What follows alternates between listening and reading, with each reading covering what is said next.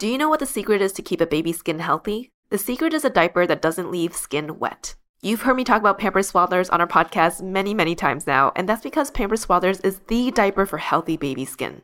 Pampers Swaddlers absorbs wetness better than the leading value brand and provides up to 100% leak-proof skin protection and up to 0% skin irritation. And if you're a fan of Pampers, you've got to check out their new Pampers Free and Gentle wipes, which clean better than Huggies Natural Care and are 5 times stronger, so they resist tearing during a diaper change. With Free and Gentle, mess meets its match. And if you're like me and you love saving and getting rewarded for something you gotta buy anyway, like diapers, don't forget to download the Pampers Club app today and earn Pampers Cash. You can redeem your Pampers Cash for exclusive Pampers coupon savings and rewards. Try Swaddlers with new Pampers Free and Gentle wipes for healthy baby skin. For trusted protection, trust Pampers, the #1 pediatrician recommended brand. Another day is here, and you're ready for it. What to wear? Check.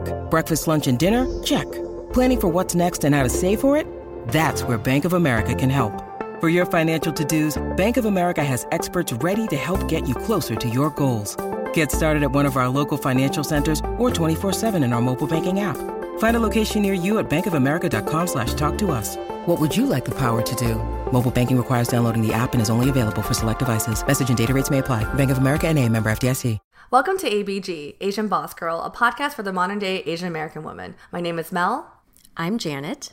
And I'm Alyssa.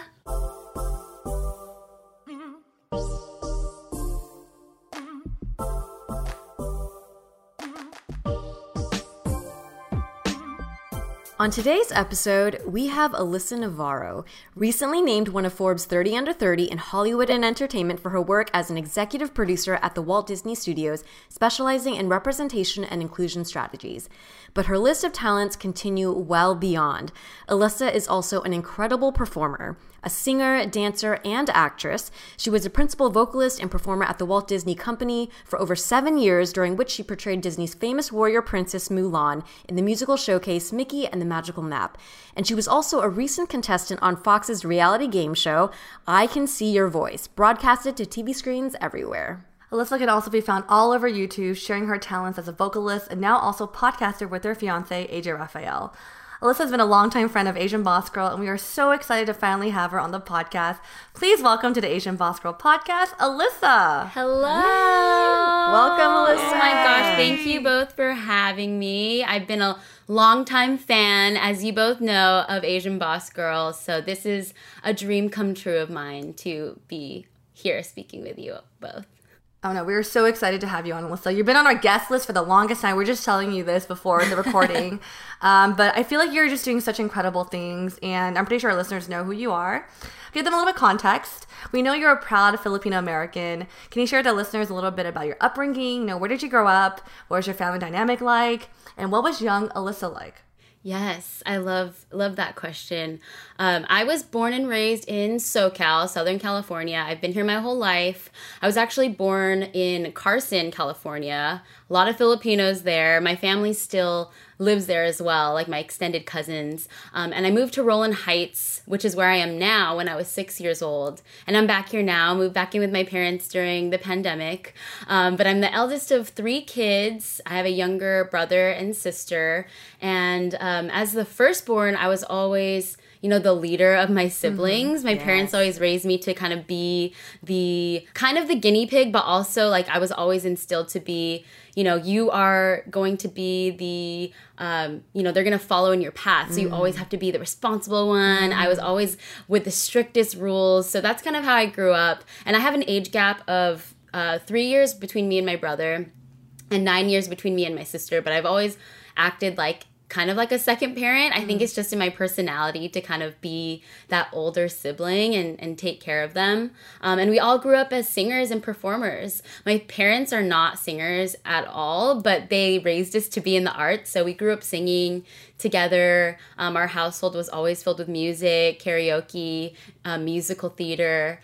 So that's kind of how our family household was and still is, because we all now live in the same house.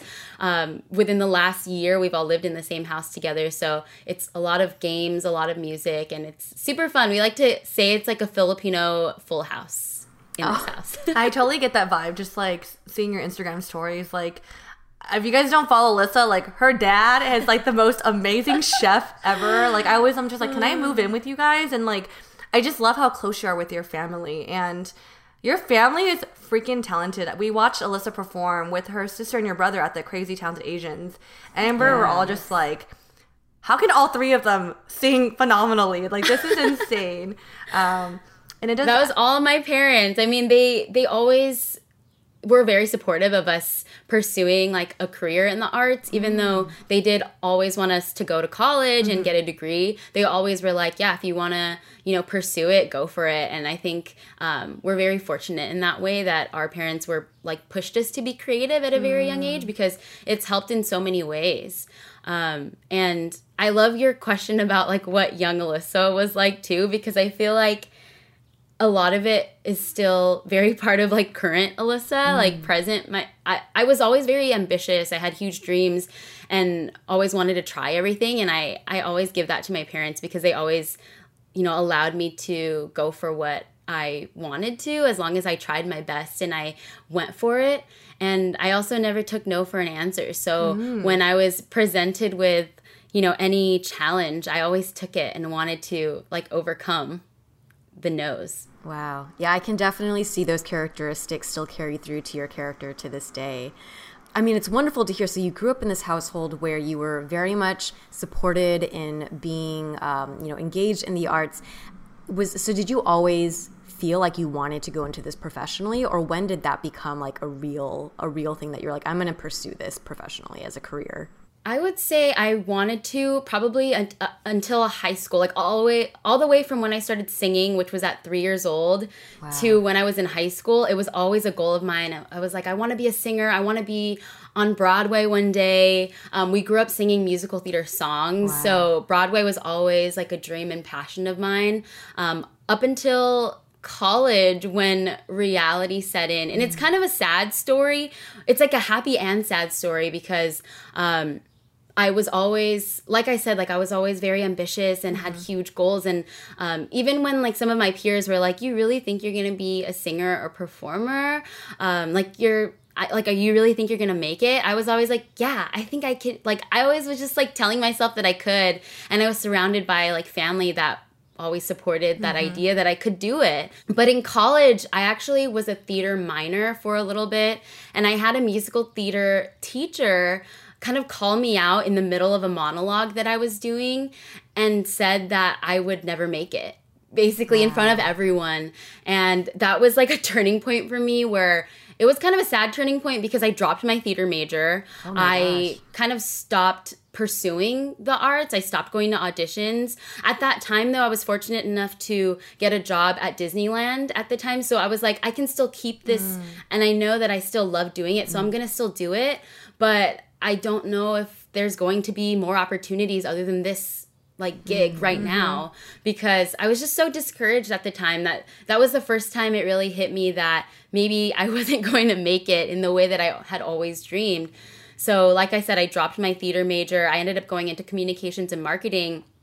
And even though I went through and did my degree and ended up getting a career on the marketing side, I still always performed and sang, because it was always something that my family like still did. Like we always did it together. And I always looked to some of my friends that continue to do the arts too. And it encouraged me to still keep going. And so I kept it while still doing like my corporate job. Wow. Yeah. Thank you for sharing that story. That that made me really sad for I know. It was a sad time in my life, because I felt like I was giving up. Yeah. But I never did fully give up. Yes, and that was the thing that I was going to say is like, I love that you grew up in a household that supported, and but it still speaks to how powerful just one person and one instance can be in your life when it comes to your kind of like vision for what you want to do. Yeah. But lucky for you, and lucky for all of us, you continued to foster that talent and that interest through doing, entertaining on as like, I guess you could say as like a side, while then you pursued this like marketing communications. So at what point, I guess, like after you graduated college, did you go into like the corporate workforce, or what was that experience like? Yeah. So as I was in college, I did a few internships, wanting to know that I knew that I wanted to get into entertainment.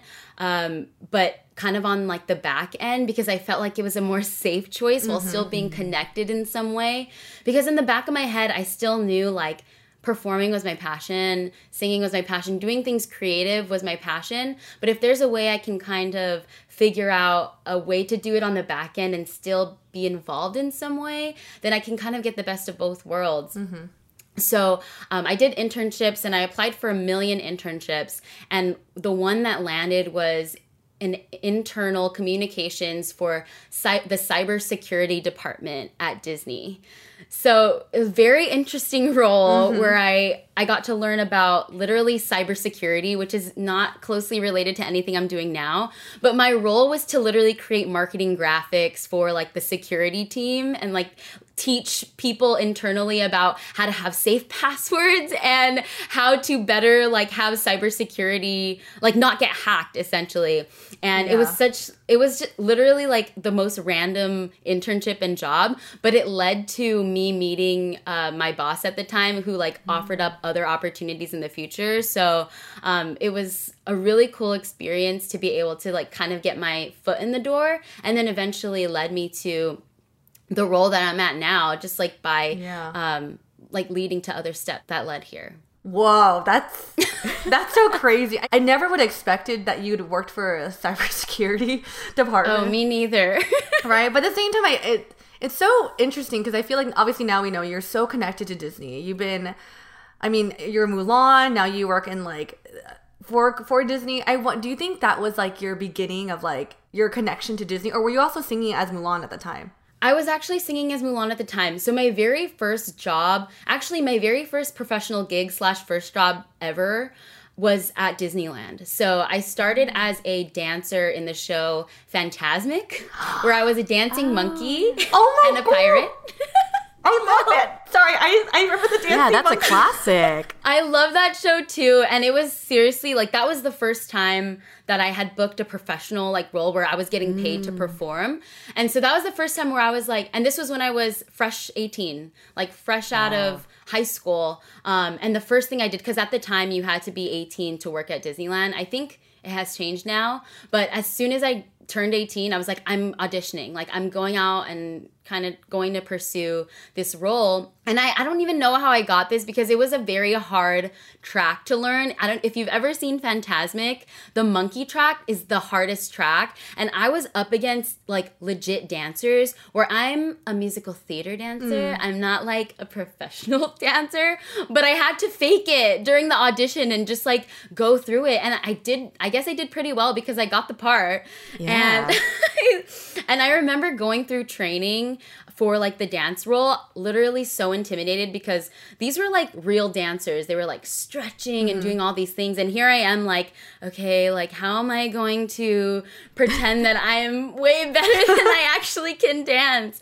But it was so fun. Like I still vividly remember what it was like going through like the orientation process and being alongside these people that have worked for Disney for years or have auditioned for Disney for years just to get this role. It was so cool to like be surrounded by all these people that love Disney as much as I did and love performing as much as I did at such a young age where, you know, this was my dream to work at Disney. Like I always went to Disneyland as a kid.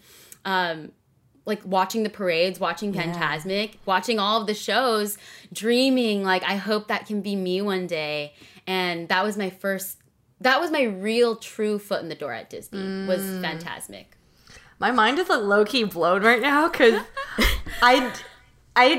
maybe this whole time you were that monkey and I didn't know.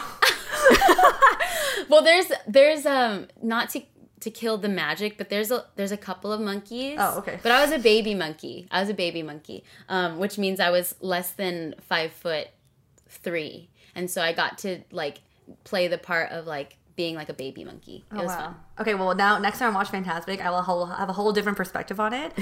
And thank you so much for sharing how you like got your foot in with Disney as a dancing monkey. But then, because I know you going back to performing, I feel like you shared that you were in theater, you did a lot of probably musicals growing up, but so you got the dancing monkey role. And how did you continue, I guess, your journey as a performer? Like, how did you land Mulan? Yeah. So a couple of months into being in Fantasmic, there was an open call for a new show called Mickey and the Magical Map. And it was the very first show where they featured a princess medley with different princesses in one show. And I thought that was like the coolest thing. And I didn't know where I would fit in at the time, but I just went in. I went into the open call, and this was a worldwide open call, by the way. So they were having auditions in Hollywood, but they were also having auditions in New York and even outside of the U.S. too, where there were thousands of people that were auditioning for this part, because it was just like a new thing where they were bringing all the princesses together. They've done other shows like Aladdin or one-off shows where they highlight different princesses, but this was the first show where I remember they were highlighting all of a lot of princesses in one medley. And so I just went to the open call, literally did not expect anything. This was my second professional audition ever. The only other time I went to an audition was for Aladdin, for the role of Jasmine, but I didn't end up getting it. But so this was an open call. My dad went with me to the audition, again, super supportive. And I was in line for, I think, 6 hours. So the way the open call auditions work is you don't have an appointment. You just kind of show up, wait in line with your headshot and resume, and wait for them to call you in and hope they'll let you sing, your full 16 bars of a song. And so I had my sheet music, I had my resume, and I was just ready to just show them what I can do. I don't even remember what I auditioned with. Oh, I do remember, actually. I auditioned with it's embarrassing to think about now, but it was like a very classic musical theater song. And I remember at my audition, the casting director asked if I could do a mix. And I was very green at the time. A mix in like musical theater terms mean like mixing your head voice and your chest voice. Mm-hmm. And I said, "What's a mix?" Oh, such a rookie move, like not knowing the terminology. And so then I was like, oh, I completely bombed it. Until I find out like minutes after I leave the audition room that I got a call back. And then from there, it was like a couple of weeks later where I was set up, and I think there was 13 of us, and they told me I got a call back for the role of Mulan, where there was 13 of us. We auditioned. We had to sing, I think we had to sing Reflection like 1 billion times for a bunch of different casting directors, and that was like a full 6 or 8 hour day of just singing the song over and over again with different like counterparts. Until I think, and then I didn't hear back for like a month or 2 months because they were doing a worldwide search. And then I find out after 2 months, I still remember, it's a very core memory of them calling me up and letting them know I was one of the 4 people that they chose to like originate the role of Mulan and Mickey and the Magical Map at Disneyland. And I remember thinking that day, like, this is going to change my life. And it definitely did, because it led to different opportunities after that. And it's so crazy because at that moment, I remember like, again, like the core memory thing of being reminded that my very first time performing as in front of an audience was actually singing Reflection in front of my kindergarten, my kindergarten class when I was, I think, 5 years old. Oh my gosh. Then to be able to like book the role and then be able to sing it. And then fast forward to when I was on I Can See Your Voice and then sing that same song again. It's just so crazy, like how far that role like has taken me, that song has taken me. And yeah, so it's kind of crazy. I know that was a long-winded answer. No, I love this story. Thank you I feel like I was like along and I could visualize the entire experience with you. You paint the audition process so vividly, which I think is great to give an insight to our listeners. Like, it does take a lot of drive and a lot of passion to do what you've done. And it's beautiful to hear that through line of this particular song and this particular role and your passion for it and how it's like changed your life essentially and been so critical in all these big milestones. Yeah, definitely. Yeah. I give a lot of props to like musical theater performers and performers that are currently going out for the arts and going to open calls, because I've been there. It's such a it's a strenuous process, not only physically but mentally, emotionally, and it just takes that one opportunity to ignite that fire that like, okay, I'm good, I can do this. And I'm not just like wasting hours of my day at an open call. So yeah, it's hard. It's a lot of you have to go through a lot of mental hoops. Yeah, no, thank you so much for sharing your story, Alyssa. You're such a good storyteller. Sorry, I'm just like, I was just listening. Thank you. You said two things that really stood out to me. One, I love that you use the concept of core memories. We all know that's from Inside Out. Yes. I got you there. Another Disney reference. Right here. I was wondering like two things. So one, would you say that like, obviously you shared kind of like your, I would say like semi-traumatizing story back in college when your theater teacher kind of called you out and made you feel like crap, and kind of give up that minor. One, would you say that your family support is the thing that kind of kept you going within performance and like music? And two, would you say that landing the Mulan role was kind of like confirmation that this is for you? Like, I don't need someone's judgment to tell me otherwise. Yes. So yes and no for the first question of my family. I would say with them being like fully supportive of anything that I chose to do at the end of the day, they also are very realistic. Like my parents are very realistic people. So they were like, why don't you try and do entertainment on the side and pursue, you know, communications and marketing, which at the time I thought was a great idea, like too. And it has led me to other, you know, obviously other opportunities within Disney. But I would say the reason why I kept wanting to pursue it is just from my pure like own selfishness and passion for like wanting to do it for myself. Like I really, at the end of the day, it's performing and singing is still something that brings me the most joy in life. And so knowing that, like I just had to go for it. In between like my jobs too, like I had such like odd jobs. Like we talked about the internship, and then I also worked like customer service jobs in between then before I landed like a full-time corporate job. And that was because my parents really wanted me to have like a job outside of college, and where I really wanted to just like quit and pursue the arts full-time. So I would say yes and no to that first question, because it was still a lot of me having to just like advocate for myself and like know that this is something that I wanted to do because I was passionate for it. I think sometimes when I hear your story, like maybe I'm putting myself in your own shoes. Like one, I think if I were to hear like someone like a musical theater person tell me that like you're not going to make it, I would feel like probably discouraged to the fact that maybe I'll consider quitting. But I think you already you reiterated that like your passion was still there. It brought you joy that you couldn't let it go. So I think with that, I was wondering like if you were feeling defeated, if getting the Mulan role for you was like kind of like a key sign that you're like, this is meant for me.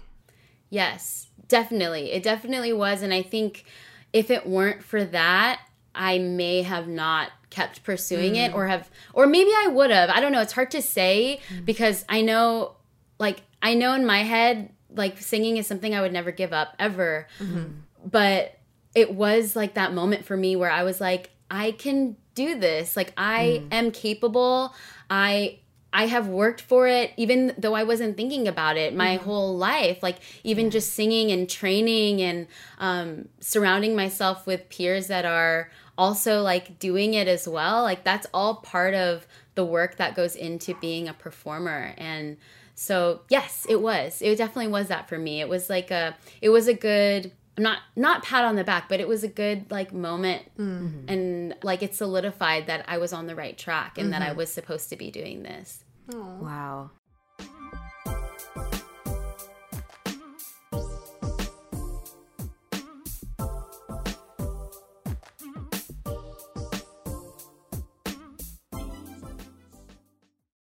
Do you know what the secret is to keep a baby's skin healthy? The secret is a diaper that doesn't leave skin wet. You've heard me talk about Pampers Swaddlers on our podcast many, many times now, and that's because Pampers Swaddlers is the diaper for healthy baby skin. Pampers Swaddlers absorbs wetness better than the leading value brand and provides up to 100% leak-proof skin protection and up to 0% skin irritation. And if you're a fan of Pampers, you've got to check out their new Pampers Free and Gentle wipes, which clean better than Huggies Natural Care and are 5 times stronger, so they resist tearing during a diaper change. With Free and Gentle, mess meets its match. And if you're like me and you love saving and getting rewarded for something you gotta buy anyway, like diapers, don't forget to download the Pampers Club app today and earn Pampers Cash. You can redeem your Pampers Cash for exclusive Pampers coupon savings and rewards. Try Swaddlers with new Pampers Free and Gentle wipes for healthy baby skin. For trusted protection, trust Pampers, the #1 pediatrician recommended brand.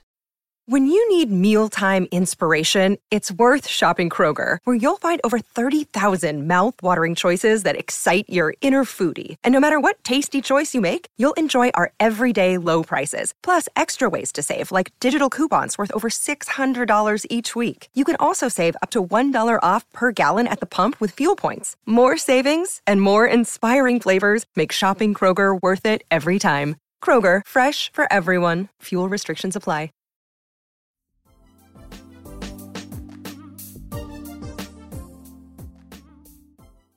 So while all of this is happening, you're going from, performing in Fantasmic to getting the Mulan role. During this whole time, you were also working corporate jobs. Is that right? Yes. So at the time that I was performing, I also had the internship on the side.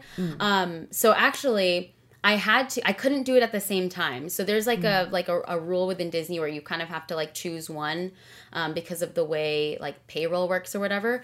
So I actually, while I was performing is when I got the internship opportunity.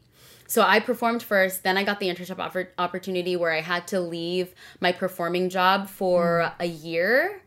And then that's when I started pursuing the whole marketing and communication stuff, while I still kind of had a role at the parks, but then was doing that on the day-to-day.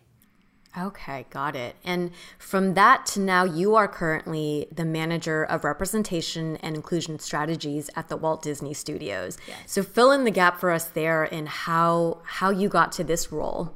Yes.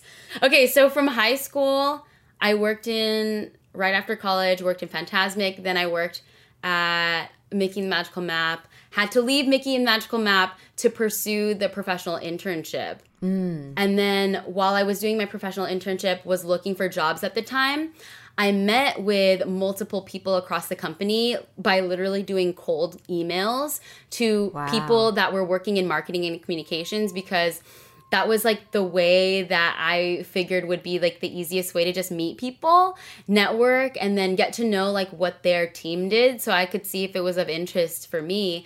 And actually, I used to, one tip I used to do was look at all look at the Disney Careers site and see what roles we're hiring, and then find them on LinkedIn and see what their emails were, and then cold email them. Which I don't know if that's people are supposed to do that today, but that's what I did at the time to kind of I was hustling to try and get a job in corporate America and in marketing. At the time I was studying communications and marketing in college, so that's where I was trying to get my full-time job in. And then how I got to this role was from one random meet and greet one day where I had a coffee meeting, and I met with this one woman. Her name is Jess Linares, who now is a dear friend of mine. And we met, had coffee, and just basically connected over our shared interests, and we just had a genuine connection. And she worked in creative marketing, but she didn't have an open role on her team until 2 years after I met with her. I guess I left a lasting impression for our first meeting, and she reached out to me after 2 years of meeting her and asked if I was interested in joining her team. And so then that's when I ended up getting my first full-time role at Disney, which was as a creative assistant in creative marketing for Disney. And at the time, I was also still working at the parks too. So my work at the parks it kind of goes in and out, because I had to switch off from different teams. But when I started working on the marketing team, they allowed me to work at the parks and doing marketing at the same time. So I was doing both at that time. Yeah. Wow. I'm hearing this definite pattern in your stories is you definitely hustle, which is so respectable. And I very much resonate with a lot of your story of I also use LinkedIn crazily, and would just email and message people and grab coffees. And I also did get jobs just from meeting random people that maybe it didn't happen in the moment, but a year or two later it would connect. So I think that's a really good tip, for any of our listeners out there who are starting out their careers or changing careers or anything, is just if you want something, you really, really can just the resources are out there. Go for it. Yeah. Yeah. Wow. Definitely. It worked for me, so it can work for you too. Yeah. And so from working on as a creative assistant in that role, how did you get to what you do now? And could you explain to our listeners, like, what is it that you do now? What's like a day like in your life? Yes, absolutely. So how I got to this role is because again, another random coffee meet and greet between my boss at the time, Jess, and someone she was working with at the time, Chris. They were working together for a specific project, and she was an advocate for me. I'm very fortunate for her leadership. She knew that I was very passionate about representation and entertainment, and there was an open role on my also old boss, Chris Kim, who's also now a dear friend of mine. And she like connected me with him and let him know like, hey, you should connect with Alyssa. She's really interested in your team. And then I had a coffee meet and greet with him. He let me know there was an open opportunity on his team for the Disney Launchpad Shorts Incubator. So the Disney Launchpad is a shorts incubator program for 6 directors of underrepresented backgrounds to produce, write, and direct a short for Disney Plus. And I ended up being on the team that kind of built and put that program together. So at the time, it was a coordinator role that was responsible for doing like the operations and logistics and building out a brand new program that at the time they didn't realize was going to be anything, and there was no guarantee that it was going to get on Disney Plus. But I joined the team, and me and our team at the time like really again like hustled like internally throughout the company to make that happen. And so that was my role for about 2 years. And then I joined the team now as a manager of content advisement for representation and inclusion strategies, where basically what our team does, or what my role on the team does, is to review content coming out of the studios to ensure authenticity within our stories. So we work with cultural consultants like Goldhouse, Cape, GLAAD, Respectability, to name a few, to partner and review content. And by content, I mean like reading scripts, reviewing screenings of upcoming films that are coming out of all of the studios that we represent. And to like review them for like cultural authenticity, or just like making sure that the representation is accurate, not portraying any negative stereotypes. And that's a huge part of our role. And my day-to-day, other than like reviewing and reading scripts or screenings, is also having a lot of meetings with creative executives who want feedback on their project and connecting them with organizations, like I mentioned, to give them their feedback from the community's perspective. Oh my God. Sorry. That's, wow. I love what you do. Thank you, Val. Oh my gosh. Yeah, I was going to say, I mean, when I was younger, I had no idea that a role like this would ever exist. And it's so cool to hear that is a job. Yeah. And it's very cool to hear that a company of such profound impact like Disney values and puts that in place, where they put resources toward that, and they are very careful about vetting their content and making sure that it is authentic. No, and I did not know that a role like this would exist either. And to be honest, our team is actually fairly new. So iterations of our team have been around for a few years now, but I think it's expanded. So our team used to review mostly like cultural reviews and look out for, because it's no secret that Disney hasn't gotten perfect in the past. Like there are like stories within our content that have portrayed stereotypes. And so our team is really there to kind of vet for any stories moving forward. You know, we're in a new world where audiences, including myself, including all of us, want to make sure that the representation that's coming out of these storytelling is accurate and authentic to the communities being represented. So it's extremely important, and not even just for culture, but representation with the LGBTQ community, disability community. There's so many communities out there that deserve accurate representation and deserve to be heard and seen. Well, thank you so much for doing what you're doing. And I know that probably the work that you do, because you're reviewing content before it comes out, is probably quite top secret. Yes, but is there anything you can share with us about any exciting projects that are in the pipeline? Yes, I can. So I talked a little bit about Launchpad. So Launchpad actually is coming out with a season 2, which is super exciting. I was heavily involved in season 1. I'm not as heavily involved in season 2 just because I have a ton of other like content as well to like kind of review and go for, but I am leading content advisement for Launchpad season 2, and I'm really excited about the slate of films that Disney has coming out. I can't share what that is yet, but I would say like the representation is amazing to see, and that, you know, Disney is putting money and efforts towards filmmakers to be able to tell their stories and have it come from the filmmakers themselves being able to write and direct their own film, and having to play a small part in that is really exciting, and I'm very proud of. Oh my gosh, that's so awesome to hear. We have so much to look forward to. Wow, I feel like, Alyssa, you just kind of... I had this weird, cool moment when you're sharing your job and your day-to-day. It's like, I wonder if other listeners will feel this way, but you kind of described to me like a dream job. Like, for me growing up, to be honest, like, or in college, like, if I knew this type of role existed, I would totally, like, LinkedIn message you and be like, hey, what are you doing? Yeah. And I do think it's amazing that these teams and roles actually exist now.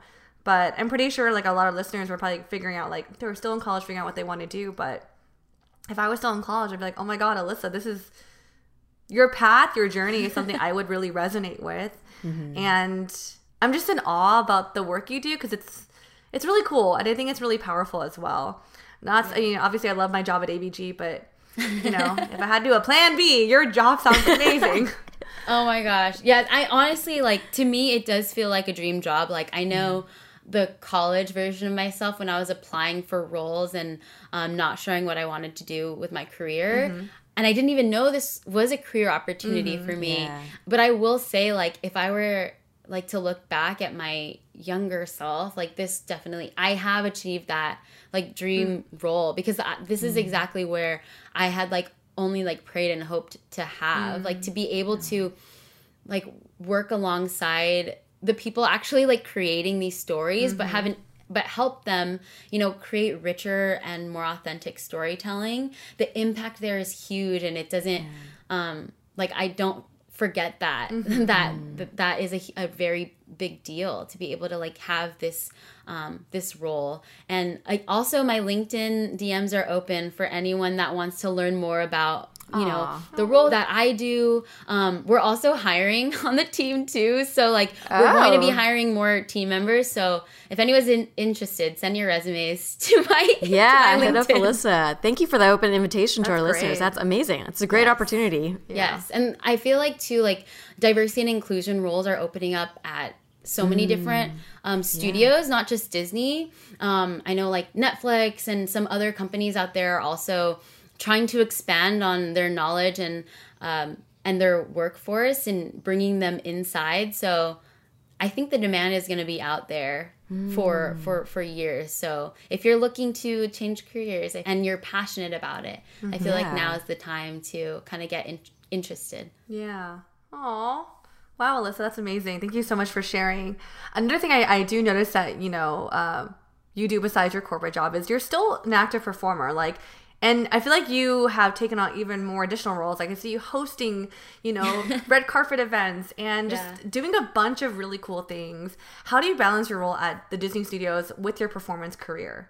Honestly, it's very hard. I'm not going to lie. It takes a lot of time management skills, especially because the role that I have now is pretty demanding. Like, we're working with creative executives and also with organizations that are leaning on us for feedback. And so it is I'm not going to lie, it's a very demanding work. And my day-to-day is, at the very least, it's like a 9 to 6 role. So a lot of that's like on a good day. Sometimes I'm like, literally last night I was reading scripts until 12 a.m. just because I needed to get it done. So I don't have the best work-life balance, if I'm being honest, because work from home and, like, working remotely has definitely helped with, like, flexibility and being able to do projects outside of work. But I do have to manage and block out time to be able to do personal work, like whether that's, like, hosting on the red carpet or recording and hosting our podcast, it always has to be done outside of the work hours because my full-time job, I have dedicated that time to. But I do have a very supportive team. Like, they know the stuff I do outside of work, and they're very like flexible and supportive with me. So if I have like a red carpet event that I get invited to, they think it's really cool, and I'm able to like take time off or take some like hours out of my day to do that. But I have had to like really block out my schedule, and sometimes that means I'm like not getting a ton of sleep or rest, and then I'm just like go, which I don't necessarily recommend to everyone, but I feel like I'm in a time in my life where I can kind of like hustle before I'm like, have kids and things like that. I'm definitely still in like the hustle mindset where I'm like, okay, from 9 to 6, I'm like doing my day-to-day job, and like today we're recording our podcast, the Sweet or Savory podcast, after work from 6 to 9. And then I have to do some extra script reads from like 9 to 12. And then I sleep and then go and do it all again the next day. I know it sounds not very ideal, but just make it work sometimes. I just have to make it work sometimes. Yeah. I mean, that hustle characteristics is definitely a through line in your past experiences down to your current. You obviously are very accomplished, but you're working in an industry where within entertainment and also in the corporate world, oftentimes people talk about, I mean, I guess it could be changing now, but in the past it's been, kind of the world of whatever we want to call it, like a white man's world, right? Mm-hmm. And we talk a bit on our podcast and with our guests about any experiences that they may have had where they faced, certain stereotypes or felt like judged or hit any walls because of their either cultural identity or gender. Is there anything in your experience, whether it's in the performance space or in the corporate space, where you can recall something like that happening and how it played out?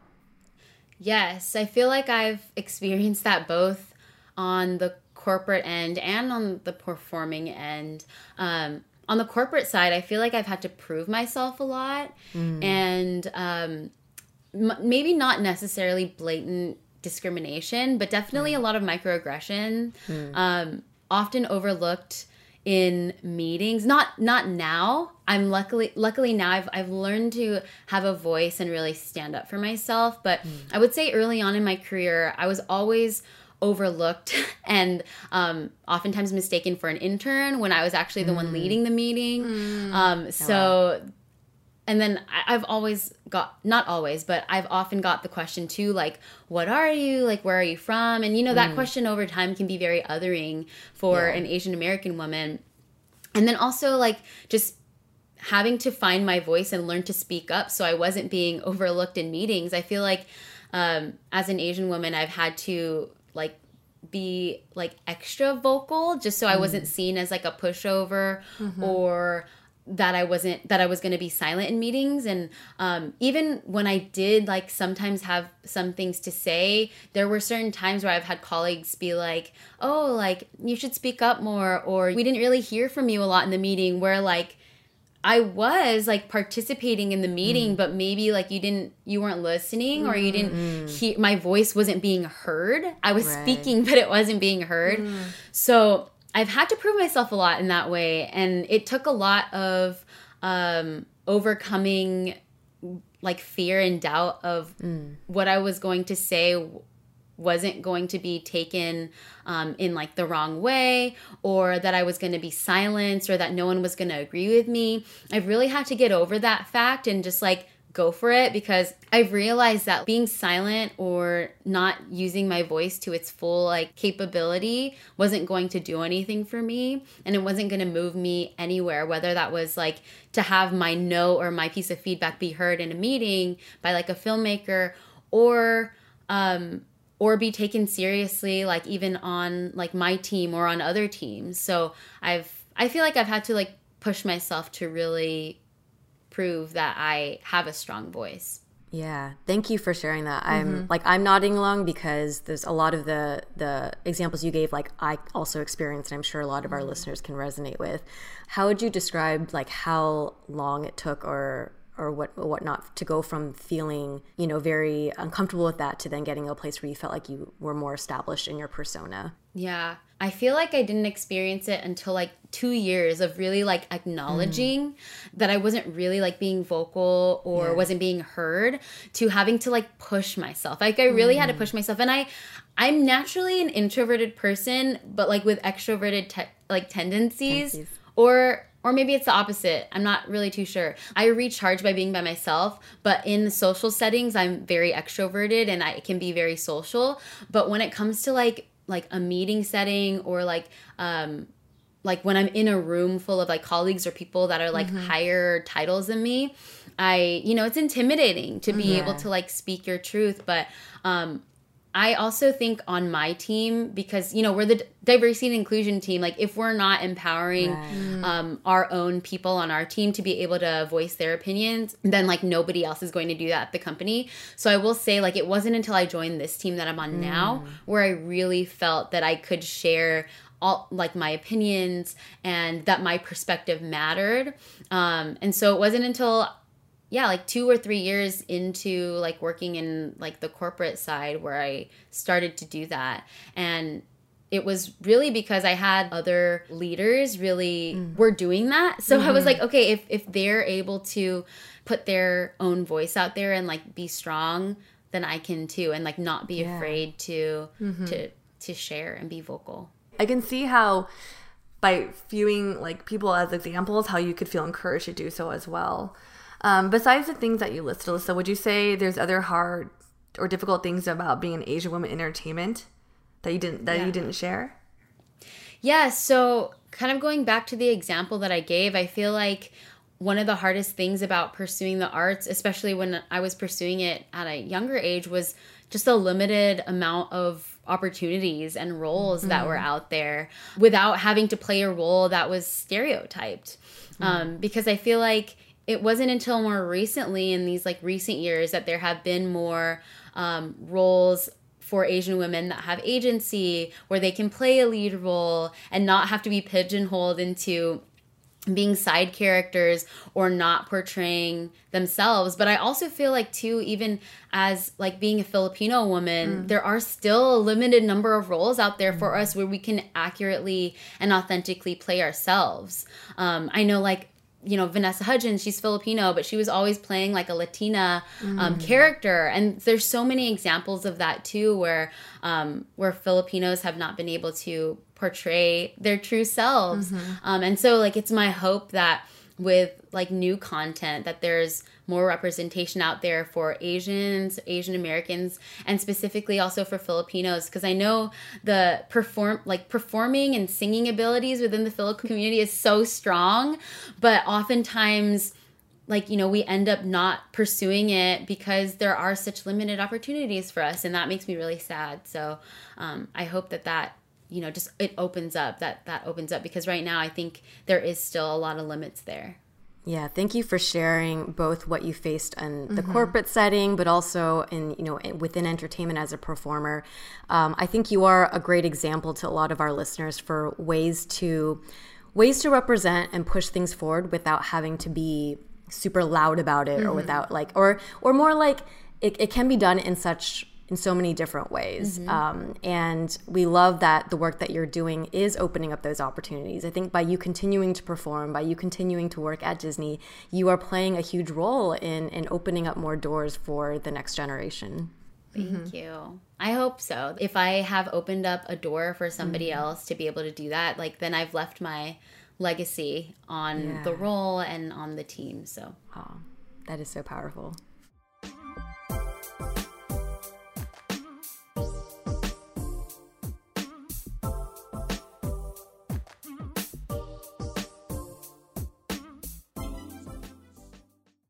Hey there, ABG listeners. It's Mel here. Looks like I just got an email letting me know that my next shipment of Ritual vitamins are on its way. I love how I don't have to go to the store for my vitamins. It just ships directly to my door. By the way, are you all taking your daily vitamins? Well, if you're not, I would highly recommend Ritual. Janet, Helen, and myself all take vitamins from Ritual. They both got me hooked on it when I saw them taking it every day and got really curious. and I'm currently taking their Essential for Women's 18 and Over multivitamin. It was formulated by exhaustive research to help fill nutrient gaps in the diets of women ages 18 and over. It's also formulated with nutrients to help support brain health, bone health, blood health, and provide antioxidant support. Besides their monthly shipments, I also love their minty taste of these daily vitamins. It makes it super easy to swallow when it's time to take my 2 pills. Right now, Ritual is offering my listeners 10% off your first 3 months. Visit ritual.com/ABG and turn healthy habits into a ritual. That's 10% off at ritual.com/ABG.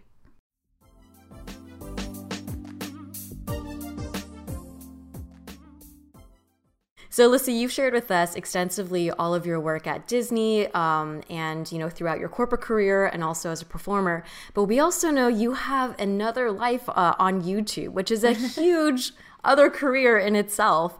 On YouTube, you and your fiance, AJ Raphael, are a powerful, multi-talented performance couple. Oh my God.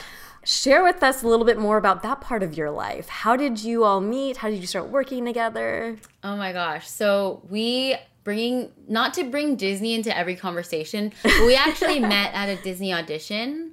Oh. So AJ and I met at an audition for Disneyland. It was like to be host for this musical show. And we were the only 2 Filipinos in the room.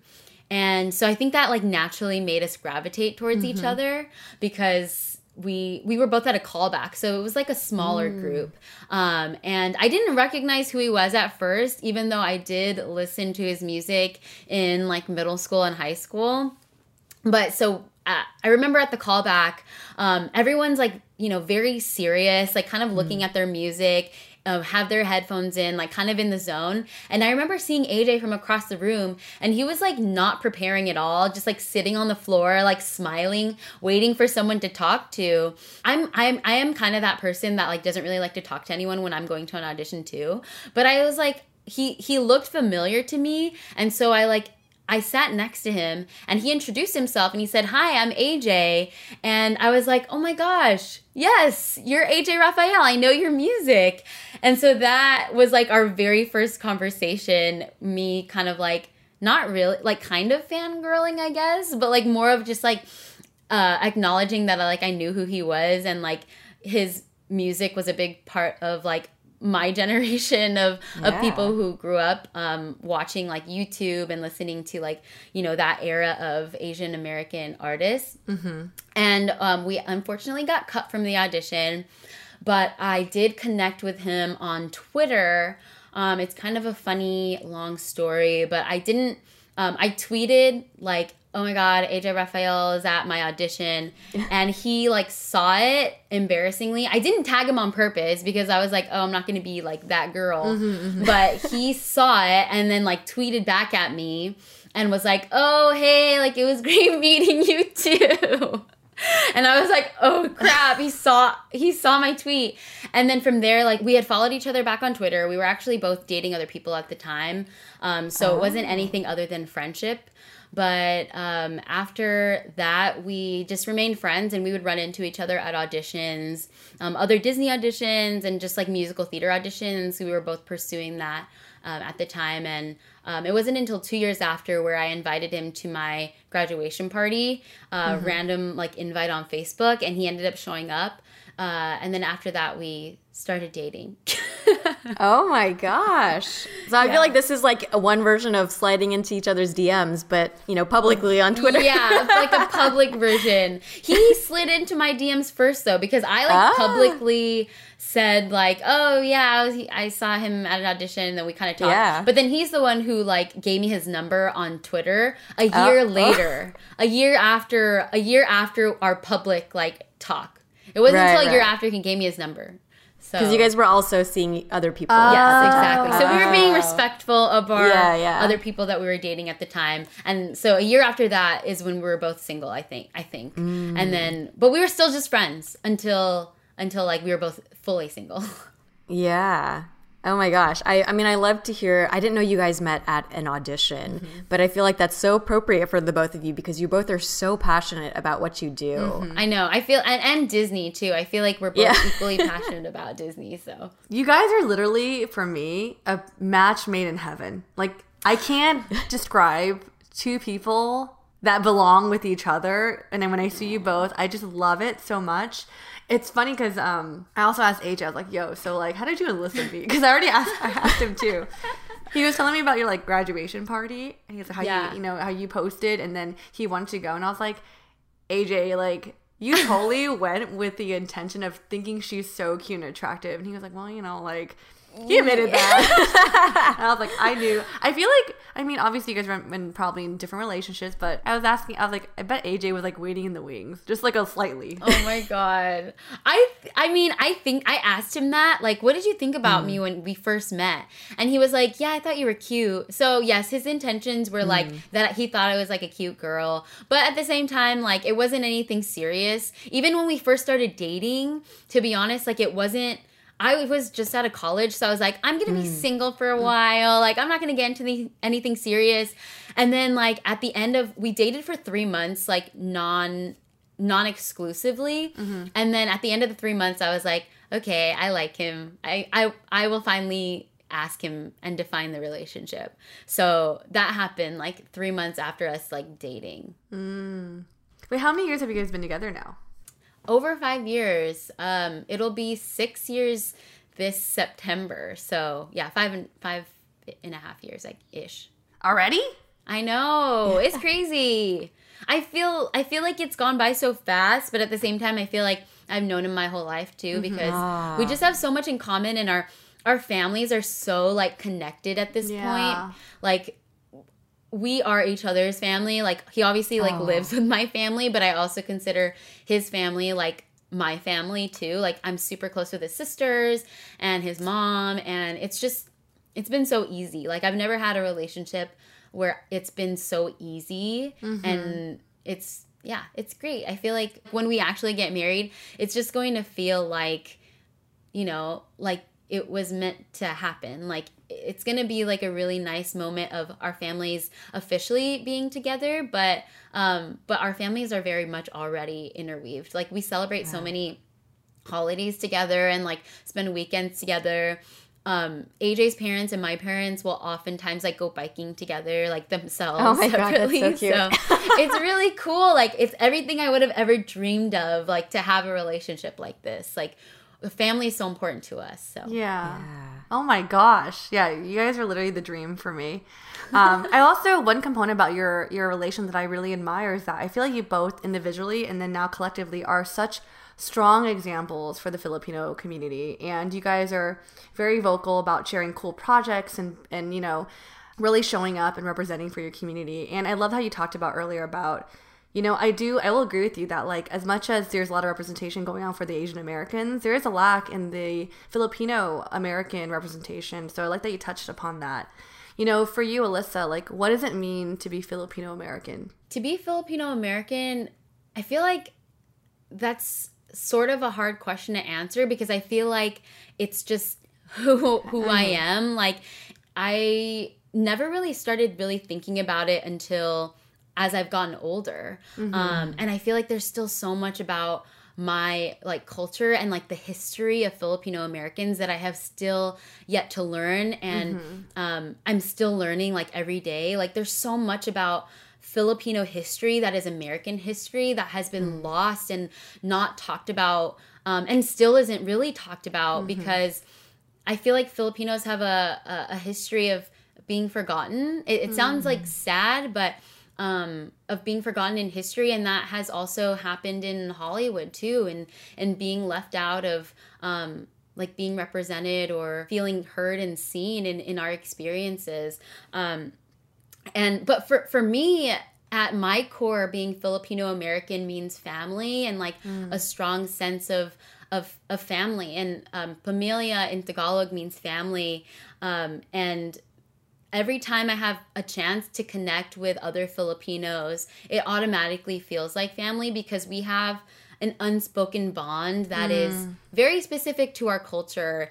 And yes, there are things that we also relate to within like the Asian American community, and also like the Latino community as well, or Latinx community. But there are so many things that are very specific to our culture that I feel like whenever like Filipinos get together or you connect with another Filipino person, it's like you get it because there's like so many different like traditions or like unspoken things. I follow so many like Filipino like creators on TikTok too that like will be like, if you're Filipino, you know what this means, because it's like a sound or like a look or like just like little things like that where it's like, oh my gosh, like these are all things that like we don't really talk about or like we don't see represented also in like in Hollywood or like in stories, because it's not, you know, the representation is not there yet, but it's things that like we know and we can all like, because it's not things that, these are things that you don't really like talk about in regular conversation with your family, like but they're things that like are a commonality between like Filipino Americans specifically. Yeah, for sure. I feel like I love that you talked about that, because even for me, I wonder like, why isn't there a lot of Filipino American representation within Hollywood and within stories? Like, I want to learn more. Maybe I'm not looking hard enough for the right content, but I'm like, I think if I had to compare all like the different Asian diasporas, I do think Filipino Americans are really underrepresented. But I'm questioning like why? Like why? You mentioned some things, but do you have other reasons as to why you think maybe within entertainment and media it's not there? I honestly think it has to do with, one, like the historical context of like Filipinos being left out and there not being enough like people not just being vocal but also like being heard. Like a lot of like Filipino history again like was silenced. Like there are a lot of Filipino like labor organizers and you know, people that are a part of Filipino history that like their stories have never been told.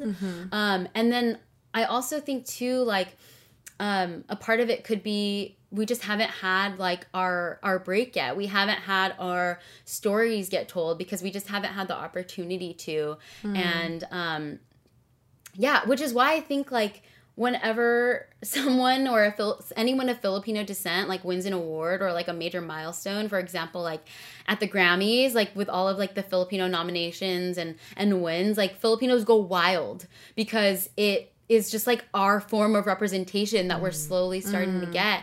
And I do think there's like a bit, I have like a premonition that within the next few years, we will start to see more Filipino representation because there are more like directors and writers that are being able to tell their story. But until like the big names like Disney, like Netflix is starting to actually like tell more Filipino stories, but until like bigger name like Hollywood and corporations start to actually acknowledge Filipinos and tell their stories, like that's it's not going to happen. And it's taken a while for even like the East Asian community to be able to tell their own stories and feel represented in a way that wasn't stereotypical.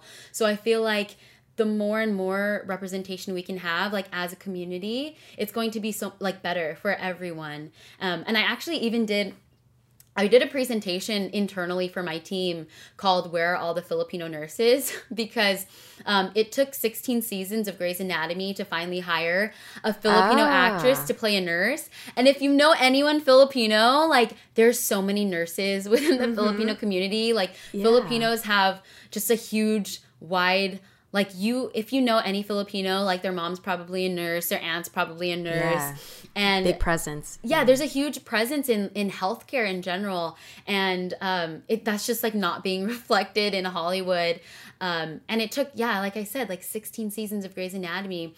And it's still like happening. There's still so many instances of Filipinos not being able to portray themselves. Like I'm starting to pursue like my like more of like an acting career like now, and there are still such limited opportunities to be able to play like a Filipino American like actress, and I want to be able to go out for roles where I'm authentically playing myself, and not having to like you know it just comes from like a more authentic and accurate place, and it means a lot to be able to see and feel yourself represented.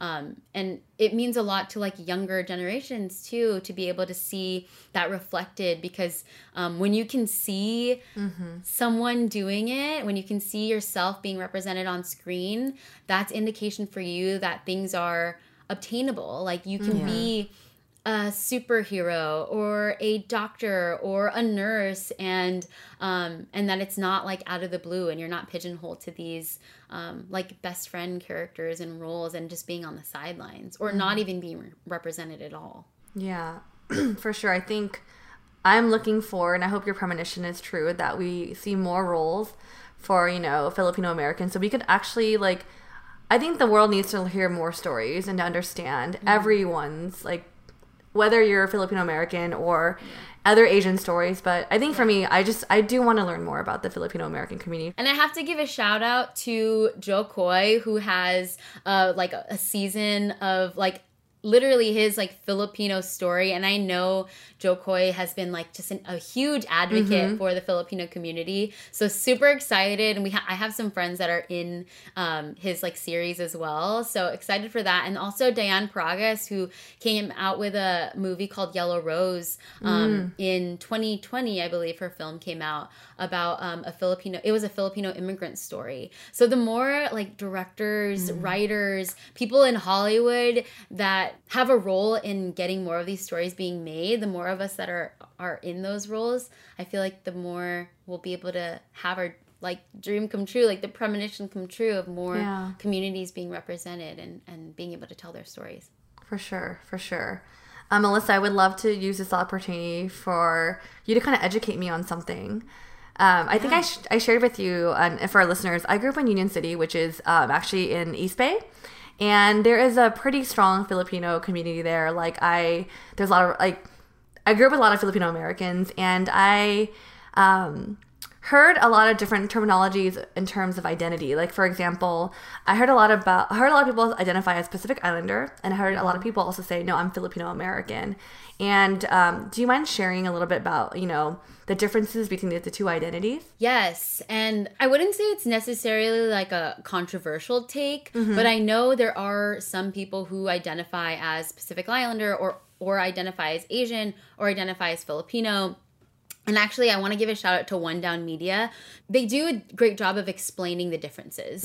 And so I'm plugging One Down Media, a YouTube video about it. But to kind of bring it to like the definition. So Pacific Islanders are officially specified as Native Hawaiian, Samoan, Guamanian, Chamorro, Fijian, Tongan.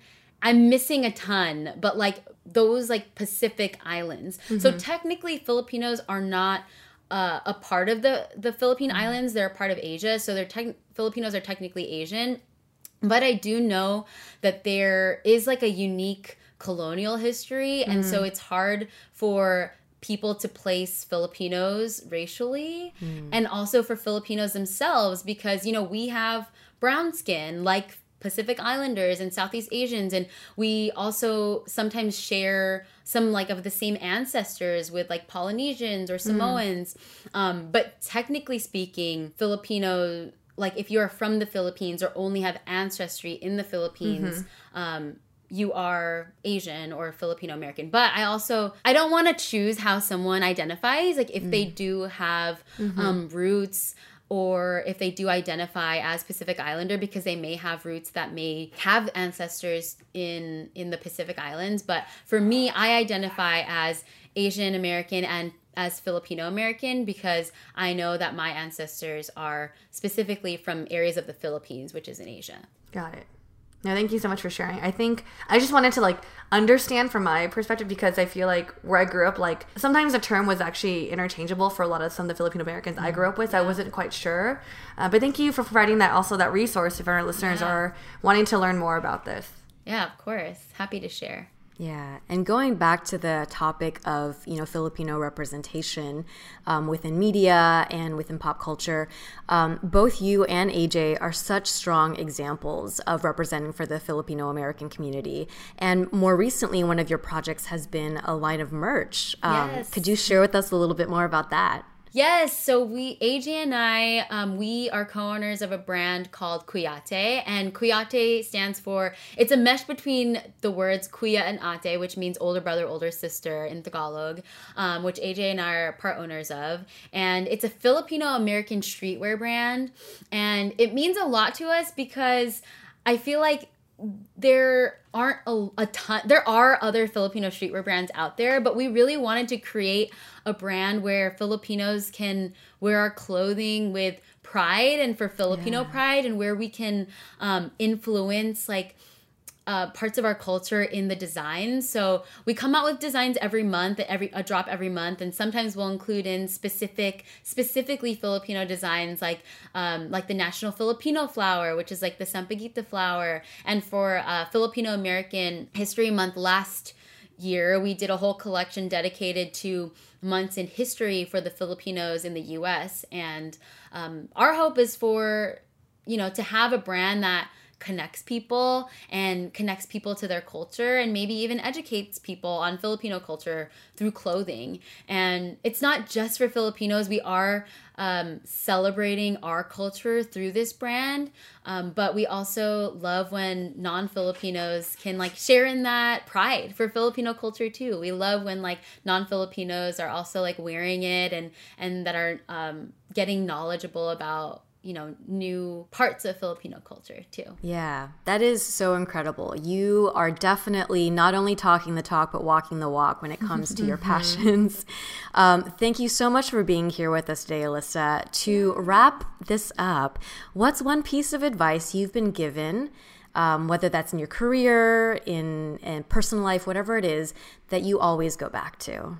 I would say one piece of advice that I have always gone back to is that no one is going to be a better advocate for you than yourself. And the more you can take up space, the more it leaves room for others to follow and do the same. Back when I was like in college and learning about like corporate America, I was kind of under more of the impression that you shouldn't advocate for yourself, really. And like, you should just kind of like climb the ladder, whether that's like as a performer or as like in the corporate world. Like, don't speak until you're spoken to. Like, kind of just put your head down and just glide through. Like, I feel like that's a very like old fashioned way of thinking.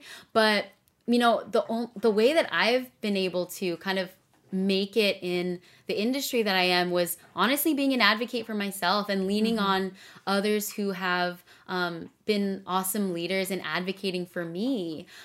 Because I don't know, I didn't talk about this yet, but for the Forbes like 30 under 30 thing, not a lot of people know this, but I actually applied myself and nominated myself. Not a lot of people know you can do that, but I was really proud of the work that I did for the Forbes, I was really proud of the work that I did with Launchpad, and I wanted it to be highlighted and showcased. So I looked through what the application process was like, and I advocated for myself throughout the whole process. Yeah. Sometimes you can get people to nominate you, but you can also nominate yourself. So I encourage people to, if you want to go for something, advocate for yourself. Like, ask people for coffee meet and greets, and like really like put yourself out there, and don't be afraid to take up space too, because the more we can take up space in roles professionally and also in like the creative space, the more we can have more opportunities for other people that want to do that also, like that can follow in our footsteps. And I definitely don't believe that there are only certain seats at the table, like that we are a checkbox, and that once like one person does it, it's like done and filled. Like, we should be like adding more seats to the table. Like, we should be having more people follow, because the day that we just like rely on the one person to be like the tokenized person to advocate for others, like it's only gonna die with that one person. So the more we can bring other people to the table and allow for others to grow is when we'll really start to change the industry and the world, hopefully. Oh, thank you so much, Alyssa. That was a beautiful message to leave our listeners with. Where can we find you online to follow the rest of your journey? Yes, you can find me on Instagram at Alyssugh, so ALYSSUGH, and on TikTok, Alyssa. I'm actually more active on TikTok these days. I've been like, I love using TikTok because I feel like it's so like unedited. It's like the unedited version of myself. Yeah, whereas like that's on great. Instagram, it's a little more. I try not to like be super edited on TikTok. I mean on Instagram too, but on Instagram, TikTok, and then also follow along on our podcast that AJ and I host together, co-host. It's the Sweet or Savory Pod, where we debate on fun yet controversial topics like, is peanut butter sweet or savory? And I'm Team Sweet, obviously. Yeah, and sweet. And yes, Mel, Team Sweet. And on our page Kuyate, where we have our Filipino American streetwear brand. Those are like the main ways. And if you guys enjoyed this episode with Alyssa, I'm sure we all did, make sure you also leave a heart on her Instagram post on our ABG account to share the love. But again, thank you so much, Alyssa. I feel like I'm very inspired by your story today. I feel like even though we're friends, I like to hear your background and to be an example of the model, like, dreams do come true. It's very Disney, but I feel like you're a prime example of that. And we're excited to see, where your journey takes you. And with that, this does wrap up today's episode. If you don't already, please follow us on Spotify, subscribe to us on Apple Podcasts, leave us a rating and review, and share this episode with your friends. You can also support us through monthly donations at anchor.fm/AsianBossGirl/support or get some merch at asianbossgirl.myshopify.com. If you resonated with today's episode, let us know in the comments of our IG post. And if you'd like to put faces to our names, you can find us on YouTube, where we share vlogs, an audience Q&A segment called Dear ABG, and much more. Our handle on both platforms is @AsianBossGirl. We do have a couple shout outs for this episode to Carmen from Anai. Proud of them for almost earning their bachelor's degree, even though they have a chronic illness. Also for starters applications for master's and PhD. To my best friend Angie from Melanie, you're the strongest person I know with the greatest heart of them all. I'm always here for you and hope you stay resilient. To Kristen from Andrew, hope you had a good workout. I'm so incredibly lucky to have you in my life, and I can't wait to create more memories together. Love you always and forever. If you'd like to send a shout out to a friend, check out our link tree in our link in bio on our Instagram and click on shoutouts. And last but not least, thank you to our super talented editor, Michelle, for working all her magic on our episodes, including this one. And with that, we'll catch you all on the next episode. Bye.